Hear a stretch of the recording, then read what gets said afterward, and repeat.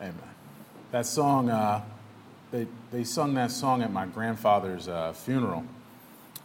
It was one of his favorite songs when he was a churchgoer, and he was real well-known deacon in his church, and they called him like the deacon's deacon. And he just always had a smile on his face. He was always so kind, so loving, and just a lot of people really loved him. And I remember when I got the call that he drove himself to the hospital. He was 94 years old, and he had a bowel obstruction. Went to the hospital, and I said to myself, well, now's the time to bring the Word of God and show some people the truth. Now's the time when people's hearts are sensitive. And I remember I did not make it, for those who were there, and you were there for a little bit, I think Pastor Phil and some other people from our old church, they know I was not shy about opening up my mouth and telling people there, strangers, the staff, friends of his I'd never met before, maybe I met when I was very little, the gospel. See where they stand with the gospel.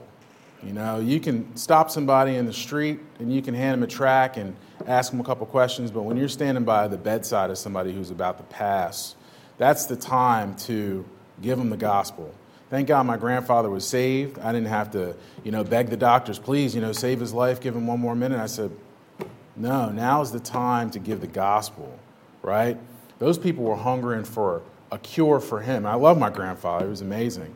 But what they really needed to hunger for was the Word of God. What they really needed to hunger for was a cure for themselves, okay?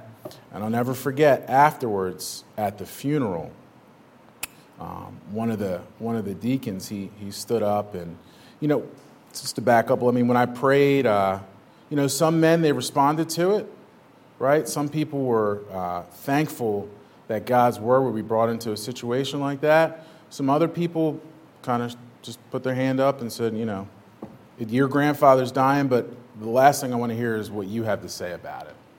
And that's okay, because it's not me, it's God's Word. But I remember at that funeral, one of the men, he stood up and he says, I have a passage to preach from, or to give a couple words from, and he was talking about how the Bible says how corruption must put on incorruption. And he said, and I'm preaching this from the King James Bible, and he looked at me, he's like, isn't that right, Brother Justin Brown? I said, yes, sir. He says, and he did something to me. He says, when I spoke to that man, he said, he changed something to me. This was a 70-something-year-old man. He said he sparked something in me. He woke something up in me that was asleep for a long time. And he was a saved guy, but it gave him a little sense of revival, a sense of revival. This world, you turn on the TV, it is death, destruction, and then they go to the funeral home and they throw a grenade in the casket for a double kill, right? It's no good news. We need to be a bright and shining light for this lost and dying world, no matter what the situation is. And you will be surprised who's listening. You will be surprised who has been hungering for something that you might not have thought they needed. And you'll hear it from them. They'll say, wow, like what you said or what you did forever changed the course of my life. Okay? These books sit on a lot of shelves. The words of life rot on a lot of shelves because it's not the words of life unless we speak it to someone. They just sit on the shelf otherwise. But when you open up your mouth and say, I don't care what someone else thinks, I don't care what this world thinks. If you have Facebook, I don't care what my coworkers think. I don't care what my boss thinks. I want people to know these words of life. God will take care of the rest. He will take care of the rest. He will. And people will see you, and they will see your life, and they will see the joy that you have, and they'll start asking you. The Bible says that they will ask you of the hope that lies within you. And I have many testimonies of people coming up saying, why is it like, you never seem to have a really bad day, right? You might have some things going on or whatever, but never seems to knock you down, knock you out. Oh, well, great. Open up the words of life. Let me tell you all about it. I've had that many times. Why? Because it's God's Word. God says that he'll do it through you, and he will, and he promises. He promises. So that wasn't part of my message, but Lord just kind of put that on my heart before I came up here. Let's turn to Matthew chapter 24.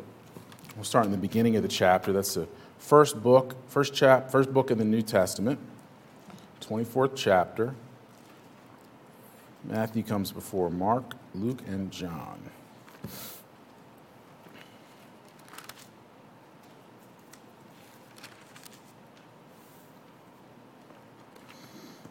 This is kind of the passage that,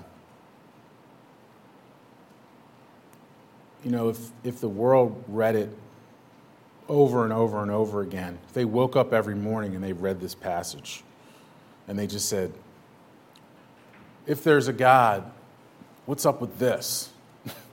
This passage would answer some questions about today. The Bible says this. Matthew chapter 24, verse 1. Is everybody there? Okay. The Bible says in Matthew chapter 24, verse 1, and Jesus went out and departed from the temple, and his disciples came to him for to show him the buildings of the temple. And Jesus said unto them, see ye not all these things? They're like, Christ, look at these temples. He's like, yeah, they're buildings. Verily, or truly I say unto you, there shall not be left here one stone upon another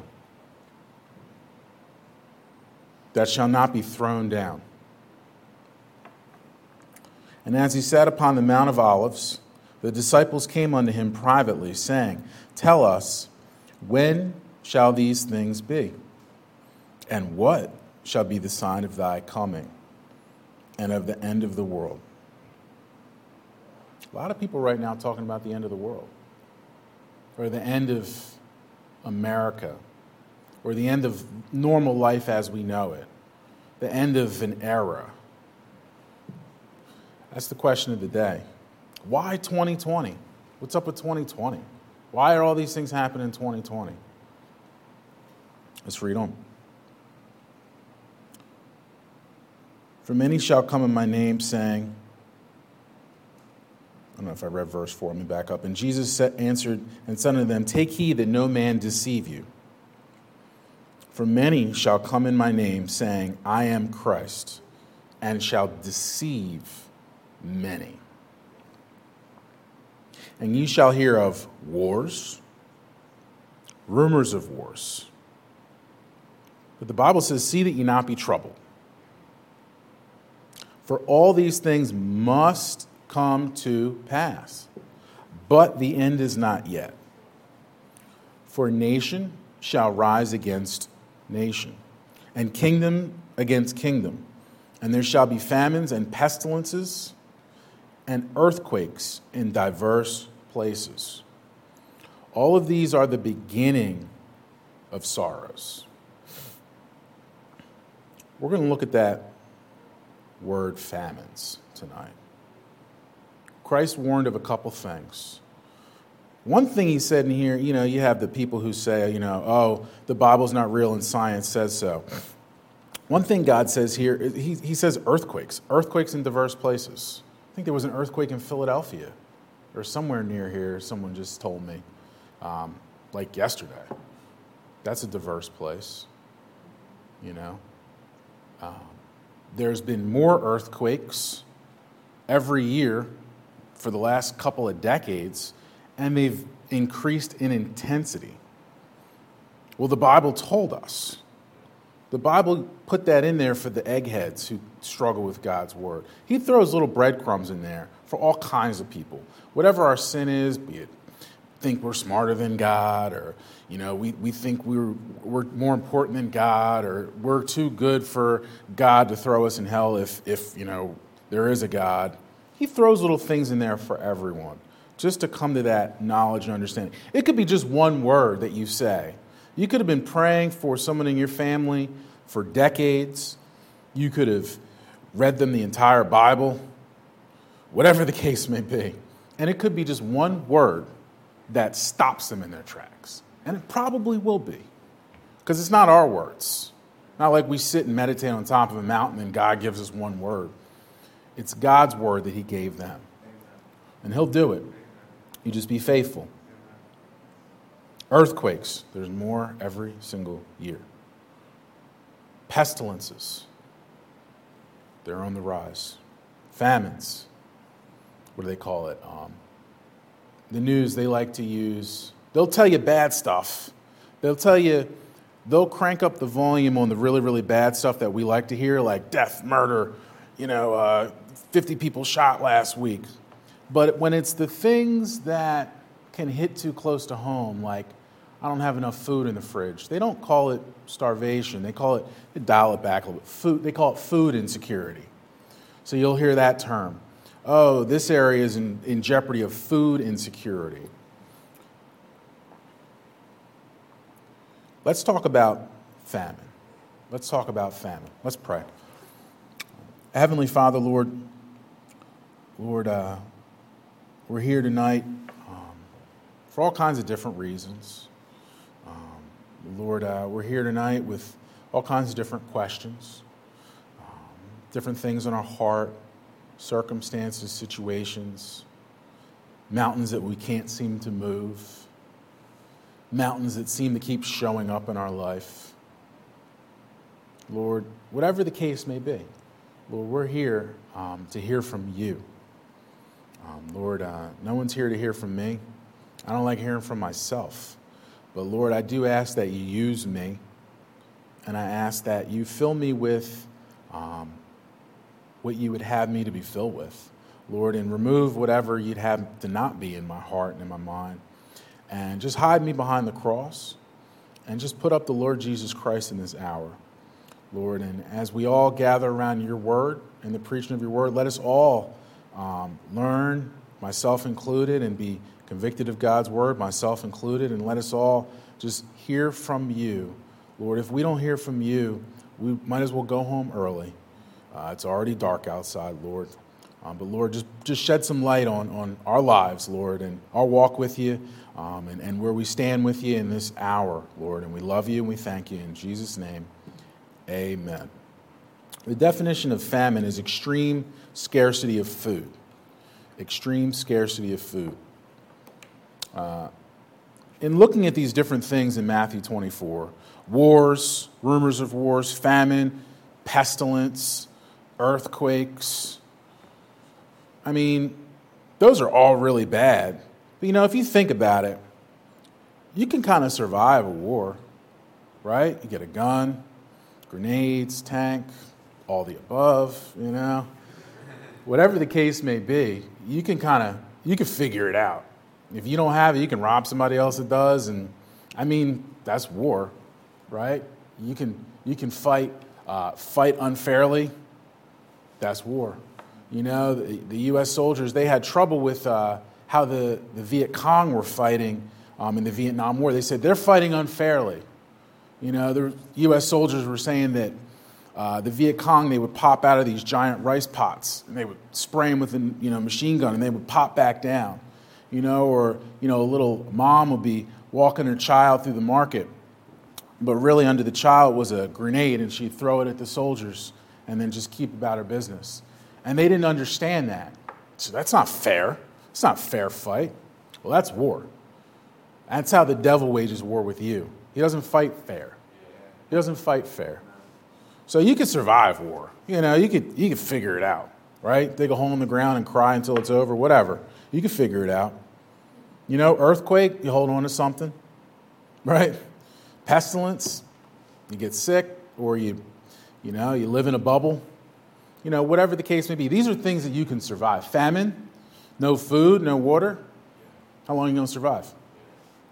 If you're a strong man, maybe you can survive for a while, but your kids start dying early.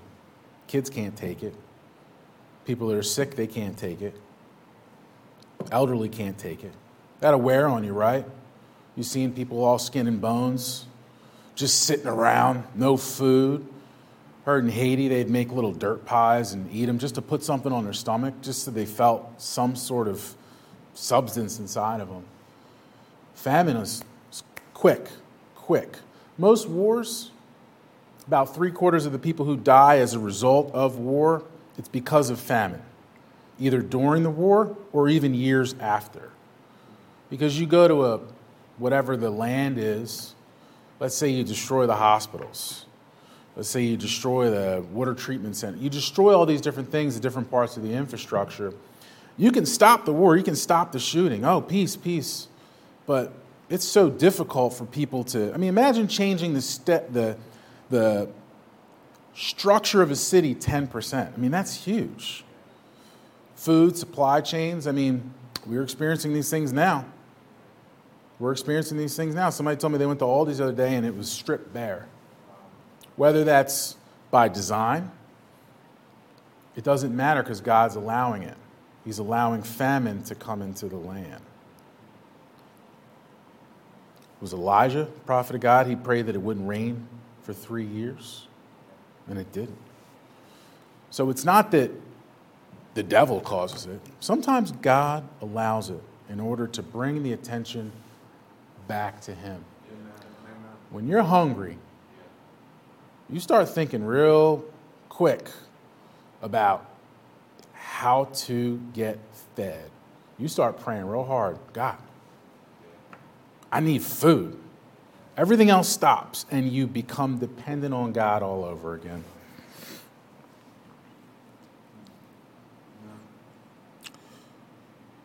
I was always interested in North Korea.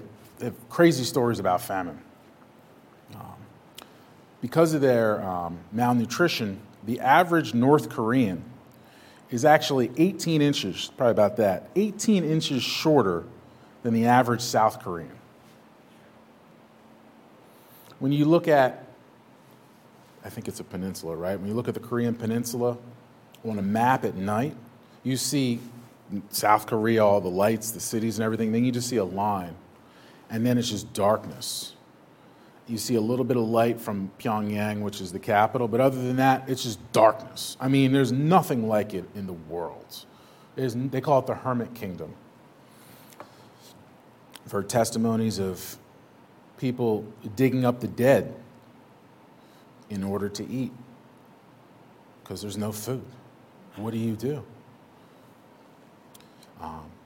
In all of its history, only as it being a closed nation, only about 300 people have ever successfully escaped North Korea. About 300. That's it. It is locked down tight. I was listening to the testimony of this one lady, and the person who was interviewing her was asking her, so what do you do for fun? Oh my goodness. So give you a little background, from 1994 to 1998, North Korea lost at least, and the numbers are probably well underreported, at least 3 million people due to starvation. And we're not talking a big country either. Maybe 20 million, 50 million. It's not a big place, right? At least 3 million people. Probably closer to 5, 10, who knows. So the interviewer asked this lady who was born in North Korea, what'd you guys do for fun? And she looked at him and she said, life in North Korea was very hard. You could say the wrong thing as a child, and they will execute your entire family going back 3 generations, particularly if you're a Christian. They play little games in the schools with the kids. They say, does your parents, do they have a special book or a special place that they hide something that they read? If they do, if you tell us, you're going to win a special prize. That's what the teachers were instructed to ask the students, right? And then if the kids would give up the information, they're like, okay, cool. And they would go to the house and they would actually execute the kids in front of the child. That's how evil and wicked it is for maybe having God's word hidden inside a secret compartment. That's right. Why? Because God's word is dangerous to the evils of this world. It's that dangerous to them. The devil knows how effective this book is. Do you? So they asked her, what do you do for fun? She said, life was so hard that She said, I was instructed by my mother to be careful what you say at any time, wherever you're at, because the birds are listening. That's the fantasy, well, the nightmare land that they lived in. She said, I would always dream. He said, what would you dream? Like, what would you hope for? You know, like, did you hope for a better life? She says, that's all we knew. She says, that's all we knew. She says, any opinion of the outside world was completely skewed. So this was her only point of reference. There was no better point of reference. She says, the one thing I would dream about was eating so much rice that I got full. That's what she said. That was my big dream. And she said, me and my friends, we would laugh and joke and act like one day we were going to eat so much rice that we're going to be full. This was her greatest dream. She escaped North Korea. And this is what she says. She says, I didn't escape for freedom. So I know what freedom is. I had no concept of freedom. She says, I escaped North Korea for a bowl of rice. That's it. She says, I escaped North Korea because I was starving to death. That's it. She was no hero to herself. That's it. She says, I left for food. Some of the effects of hunger be like fog of mind. You know, I can't even think. I gotta go take lunch. You know, before I freak out, or irritability. Right? I'm gonna kick the dog. I'm so hungry, and then I'm gonna eat the dog. Your blood sugar drops. You start, getting woozy. You get sick. As time goes on, you get, start getting kind of weak. Maybe you become completely weak. You have no muscle left. You ever seen anybody that just has not eaten for months and months and months? I mean, they're just skin and bones. They're just skin and bones. Eventually, their heart can give out because the flesh wears away in their heart, and they can go into cardiac arrest. That's how it is. They have permanent, long-term complications, and then ultimately death. Right? What about the effects of spiritual hunger? What if you're spiritually hungry? Your spiritual brain's probably going to be pretty foggy, right? You're not going to really know what's going on out here where it really matters. You'll be stuck here or watching the TV and driving around with a mask on. Sorry. When your blood sugar drops, everything kind of throws you for a loop. Without God's word, everything's going to throw you for a loop. Without spiritual food, you're not going to be able to withstand anything. Complete loss of strength physically? Well, how much more if you have no spiritual strength? What about some of the causes of hunger? Like a place like North Korea. Corruption of authority. They could eat. They diverted most of their food and resources to their military, which is one of the most fearsome in the world and always has been. And I don't think they've ever been conquered by any other nation, and many have tried. Many have tried. Like a 1 million-man army, and they are fierce because they feed the army and not the people. Poor planning. You don't put your chicken in the fridge for 5 days, it's going to go bad. If you don't put some fences around your crops, they're going to get destroyed. Taking losses in time of war, plane comes and blows up your only cornfield, right? Destruction of infrastructure, we talked about that. No trucks to drive food around, no farmers to farm. Drought, infestation, pestilence, crop disease, livestock disease. All these things are causes of hunger, right? What about some causes of spiritual hunger? Okay.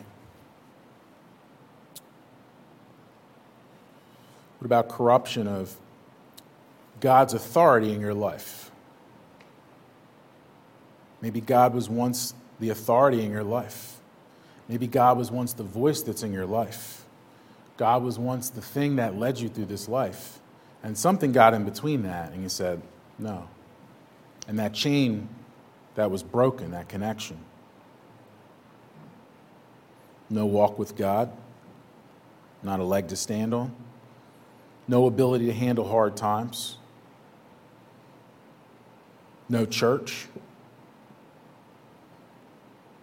You know, if in this world you can go hungry because they blow up the supermarket, well, you're going to go spiritually hungry if you blow up church out of your life. Because the Bible says that the church is the pillar and the ground of truth. What do we hunger for? Like, what do we hunger for in this world? Because as you can see, the things that this world says that we need to be careful not to lose, God has a spiritual application for that as well. You know, in America, there's only a 3-day supply of food. That's it. You have about 3 days worth of food in the production chain, in the supermarkets. If it all shuts down, 3 days.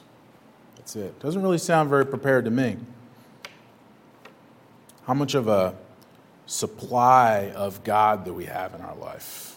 How much of a supply of God do we have in our life? Another cause of spiritual hunger, just having no desire for the bread of the Word, no care to be washed in the Word of God. God will just naturally let the enemy come in and consume our lives. This is just the reality. And you know what? Although this book, anyone can sit down and read it, right? But it can be, it's not a difficult book to understand. That's just what the world comes up with because they don't understand it, because they reject God and their knowledge. The fight with this book, particularly as a Christian, is just going like this and going like this and saying, all right, Lord, I'm going to give you like 10 minutes where I'm focused in. Then comes the fight, right? Who can raise their hand and say, yep, that's when the fight comes, right? I was sitting right over there. Earlier today, I was trying to prepare the message and came over just to spend some time with the Lord and just try to get something going here. So I didn't come up here and just, play the guitar or something. And phone starts ringing, clients start calling, problems start coming. Not only that, but in my own heart, in my own mind, I said, man, I'm like, this is a fight. The book is not hard to read. The book is spiritually understood. Some of the most simplest people you will meet in life, some of the simplest, sweetest Christians that can barely read, they might have learned how to read from this book, and usually they have a better understanding of this book than a lot of people in the pulpit. Why? Because the book is understood here first. And it's God that gives us that understanding.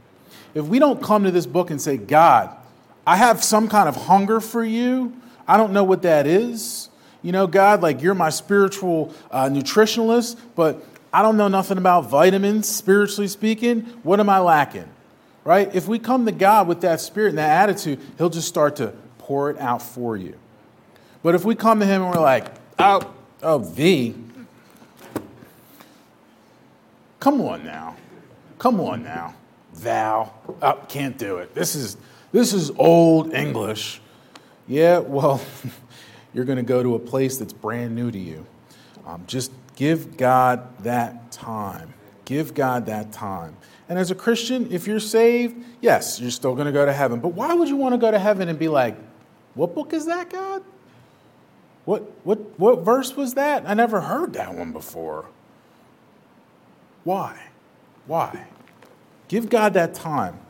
It's a little bit of a fight, but when you get in there and you realize how important it is to get in that fight, you begin to understand why God wants you in his word.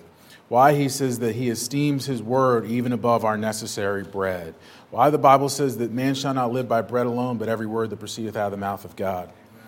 But let's turn to 2 Kings chapter 6. verse 24. 2 Kings chapter 6, verse 24. Now, while you're turning there, I'm going to give you a little background here. So, Samaria and these people here, they are in a bit of a situation. There's a siege going on. It means the enemy has surrounded them, and they're not letting anything in and out. You know, the United Nations has probably led to the deaths of more people in the last 50 years than any other war because they utilize one tactic, which is called sanctions. That means this country, you can't sell nothing and nothing can go in. And it's resulted in millions of deaths. Just how it is. There's something about stopping everything that works. The Bible says in 2 Kings chapter 6, verse 24, "And it came to pass after this that Ben-Hadad, the king of Syria, gathered all his host and went up and besieged Samaria.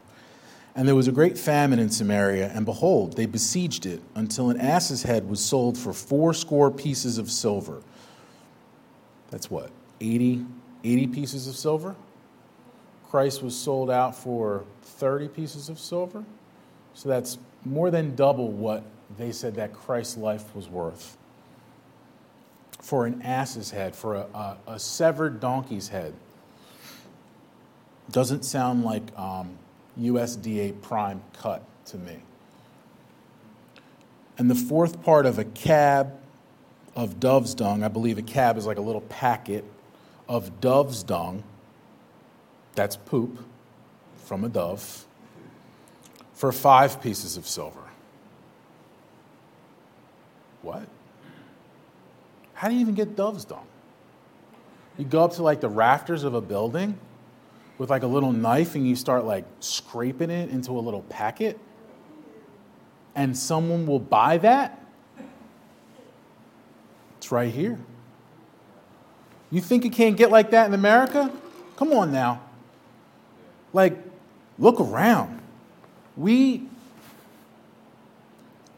can go to the supermarket and get like 50 different flavors of macaroni and cheese. And I'm thankful that I can get 50 different flavors of macaroni and cheese, and it's the goodness of God and His abundance that allows that. But we've gotten away from God because there's 50 different flavors of macaroni and cheese, and you see it, you know, and people want 55 more flavors. People aren't happy with what they have. God let this happen. God wasn't like asleep at the wheel and then His people got laid siege to. He let this happen. And these foods were unclean. And as the king of Israel was passing by upon the wall, there cried a woman unto him, saying, "Help, my lord, O king." And he said, "If the Lord do not help thee, whence shall I help thee? Out of the barn floor or out of the wine press?" He's like, "There's nothing in the barn. There ain't no wine in the wine press. What can I do?" That's what the king said. What can I do? What can I do? Can you imagine that? I remember my wife and I, we found some people, they took a little bit too much, everybody's old enough here, heroin, and they passed out at an intersection. And we tried calling the police. They never answered. Car woke them up, they drove off, and I didn't watch the news. Maybe they hit somebody and killed them that night. I mean, they were both passed out at an intersection. We called the police 3 times. Nobody answered. That was a couple of weeks ago. Can you imagine if someone in authority tells you, "What do you want me to do?" The police have caller ID. I remember before I called and they did call me back. They didn't call back this time. That's how it is. And the king said unto her, "What aileth thee?" So I guess he's like, "All right, well, what's going on? Like, I can't help you. I got no food. You're probably going to ask for food. Everybody's asking for food. What's going on? What aileth thee?" And she answered, "This woman," she's pointing to this other woman, "this woman said unto me, Give thy son, that we may eat him today." That we may eat him today. "And we will eat my son tomorrow." What? So we boiled my son. This happened. So we boiled my son. She's telling the king that. She's confessing that she boiled her son and did eat him. And I said unto her on the next day, give thy son that we may eat him. And here's what she said to the king. And she hath hid her son.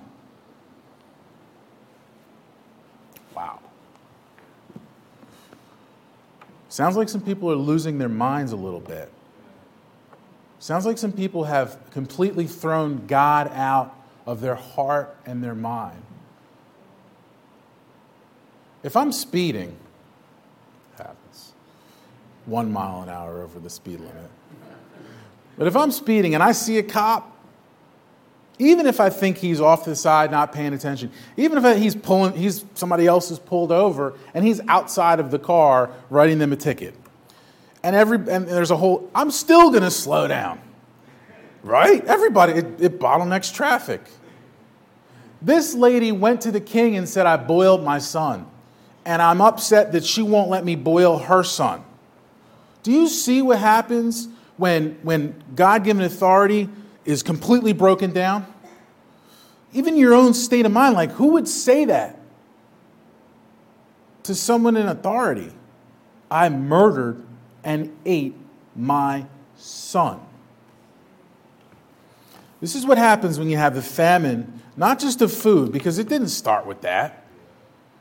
These people weren't faithful, going to church, worshiping God, trying to do the best they can to serve God, trying to give their best to God, right? Trying to raise their kids right, trying to live right. And then, one day we're boiling children and we're eating dove poop. Something led up to that. And it was a famine of the Word of God. A famine of the Word of God. Ask yourself tonight, is there a famine of the Word of God in your life? I think about my son when he's eating in his high chair.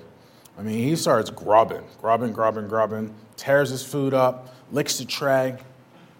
And I'll take a little wipe and I'll clean his face up and clean his hands up. And my wife got light gray furniture, and God bless her, but it's still pretty light gray. And we're thankful for that. But you know what's the worst part when you clean them up is when you take off the tray and then you pick him up and you see all the stuff in the chair and food gets in his diaper. And that's where the party is when you pull the tray out. A lot of times we like to show up in our high chair all cleaned up. My face is clean. And we got all this crap, all this junk that's close to us. And we may think that we hunger for God, but we just more want to have the appearance of the hunger of God, right? And what happens? God will show you what you really hunger for. If your life was like a kingdom, what would you look like on the inside? Would you look like this?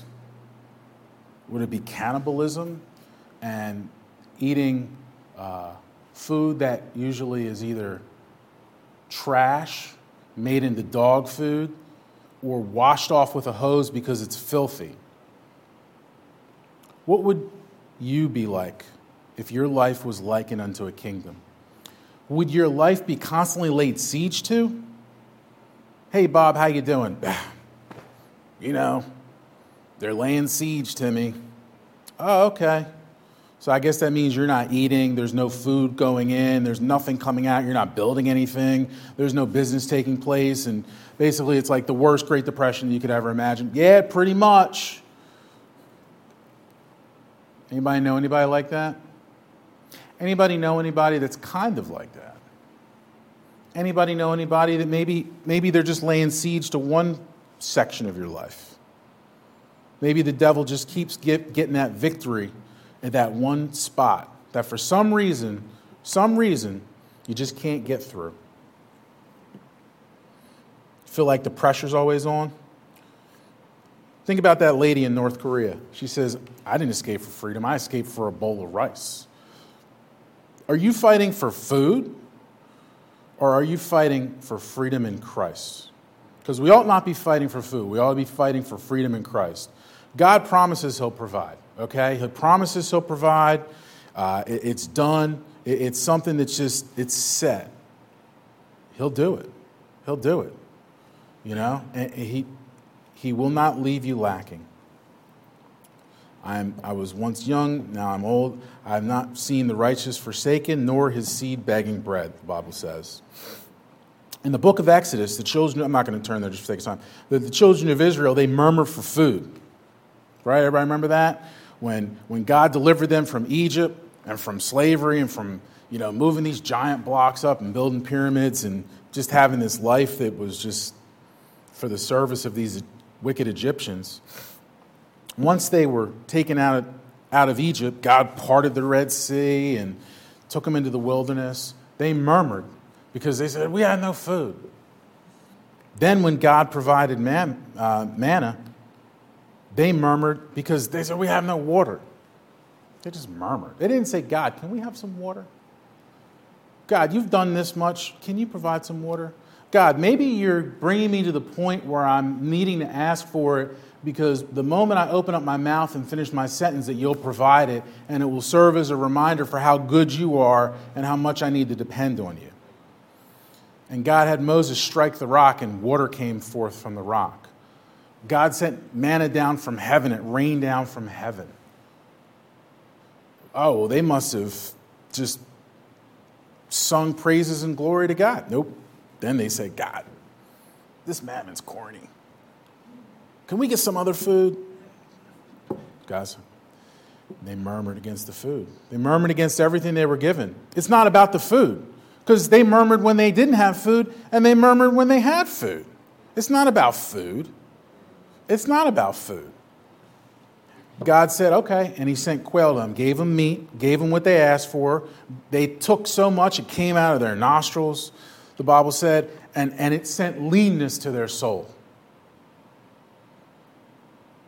I bet if God told them all along, I'll do this, but it will send leanness to your soul, they wouldn't have done it. If they understood what they were losing. We're not like survivors. We're not in this like survival mentality with pouches and Velcro straps and parachutes and, growing food out of the toilet bowl. If anybody in here is growing food out of their toilet bowl, that sounds creative, but please stop. It's not good. I thought about like survivors. Survivors, they fight and they persevere, and they do what it takes in order to live and rise above the rest. But then they get all the glory.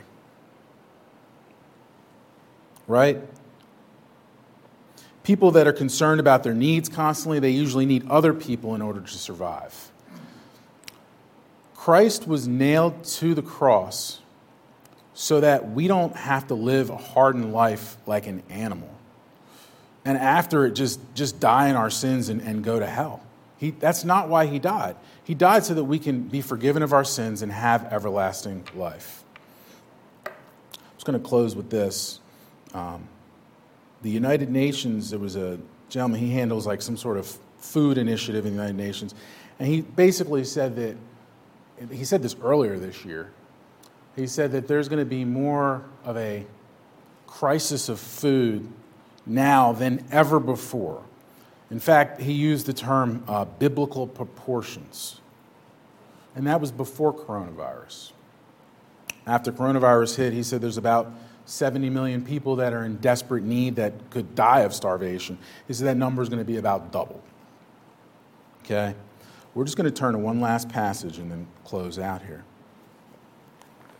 We're going to go to Isaiah chapter 55. Isaiah's in the Old Testament.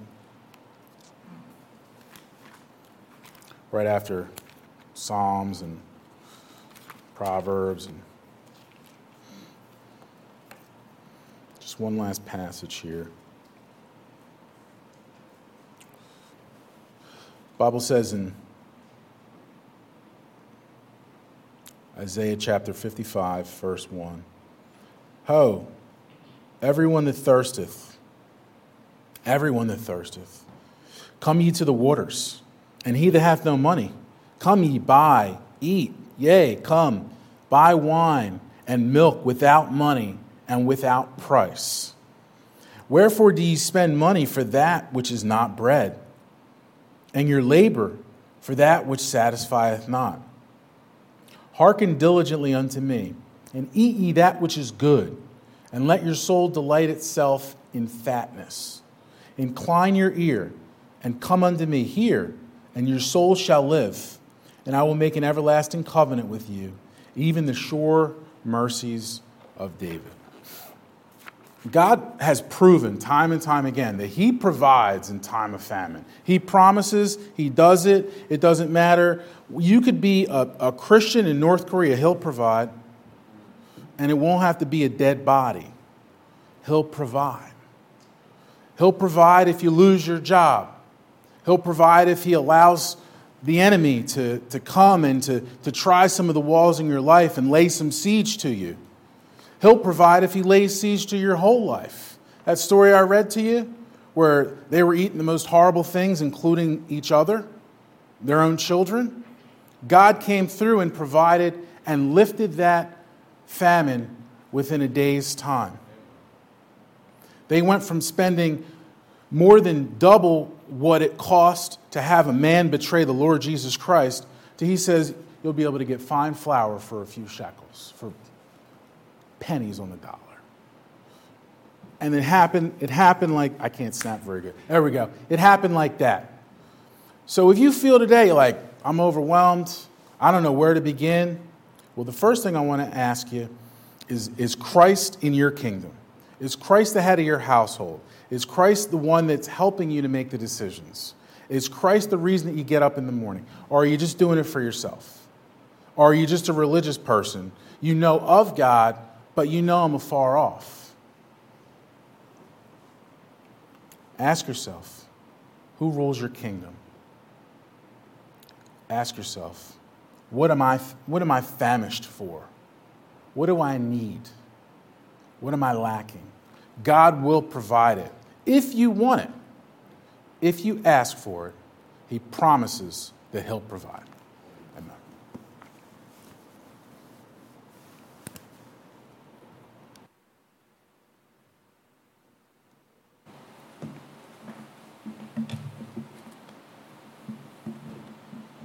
Amen. Let's all stand, close in prayer.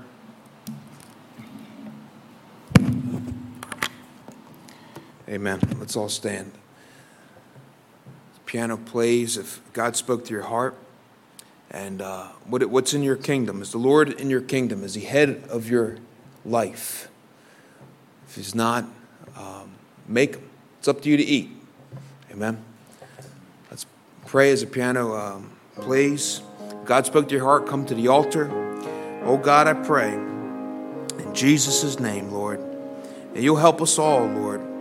In time of famine, Lord, you'll feed us. We worry about the food, the physical life, our health, our wealth. And Lord, but without your true bread from heaven, Lord, without the true word of God in our life, we're already starving. And we have it though. Are we eating it? Are we filling ourselves with what really matters? Or are we giving our life over to that which is nothing? I pray, oh God, that you would help each and every one here, Lord, in a special way. Thank you for that message, a beautiful message, oh God. Lord, and you said you'll send a famine in the land, not for food and water, but for the hearing of the word of God. Lord, I pray that everybody here will take to measure, Lord, the true and unsearchable riches of Christ in their life. Lord, may it infiltrate their heart and soul, Father, including mine, that we would put you first, Lord, and that we would eat that manna that comes from heaven, oh God. Lord, the true word of God. Lord, let it get deep down to our hearts and fill our soul. Lord, help us spend time with you. I pray, oh God. And thank you, Lord, for all you've done for us. Give us blessings this week. Take care of us. Provide for us. Strengthen us. And most of all, Lord, help us to spend some time with you. And we thank you for all these things. In the name of Jesus Christ. Amen. Amen. God bless you this week. I pray you have a wonderful week. Thank you, Brother Justin, for that wonderful message. And God's done some work. God's given us some great people, amen, in this church and doing some great works. I thank you for everybody here. And I pray that you have a blessed week. And make sure you share the word. Share the word with somebody. Share the word. Grab a couple tracts. The tracts are for, hey, can I give you something to read about the Lord? Take some tracts with you and pray, Lord, who should I hand this out to? Or which one should I hand to this person? And God will direct you. The Holy Spirit of God is for that purpose. So share the word and be part of the work of God when you share the word. Amen. God bless you.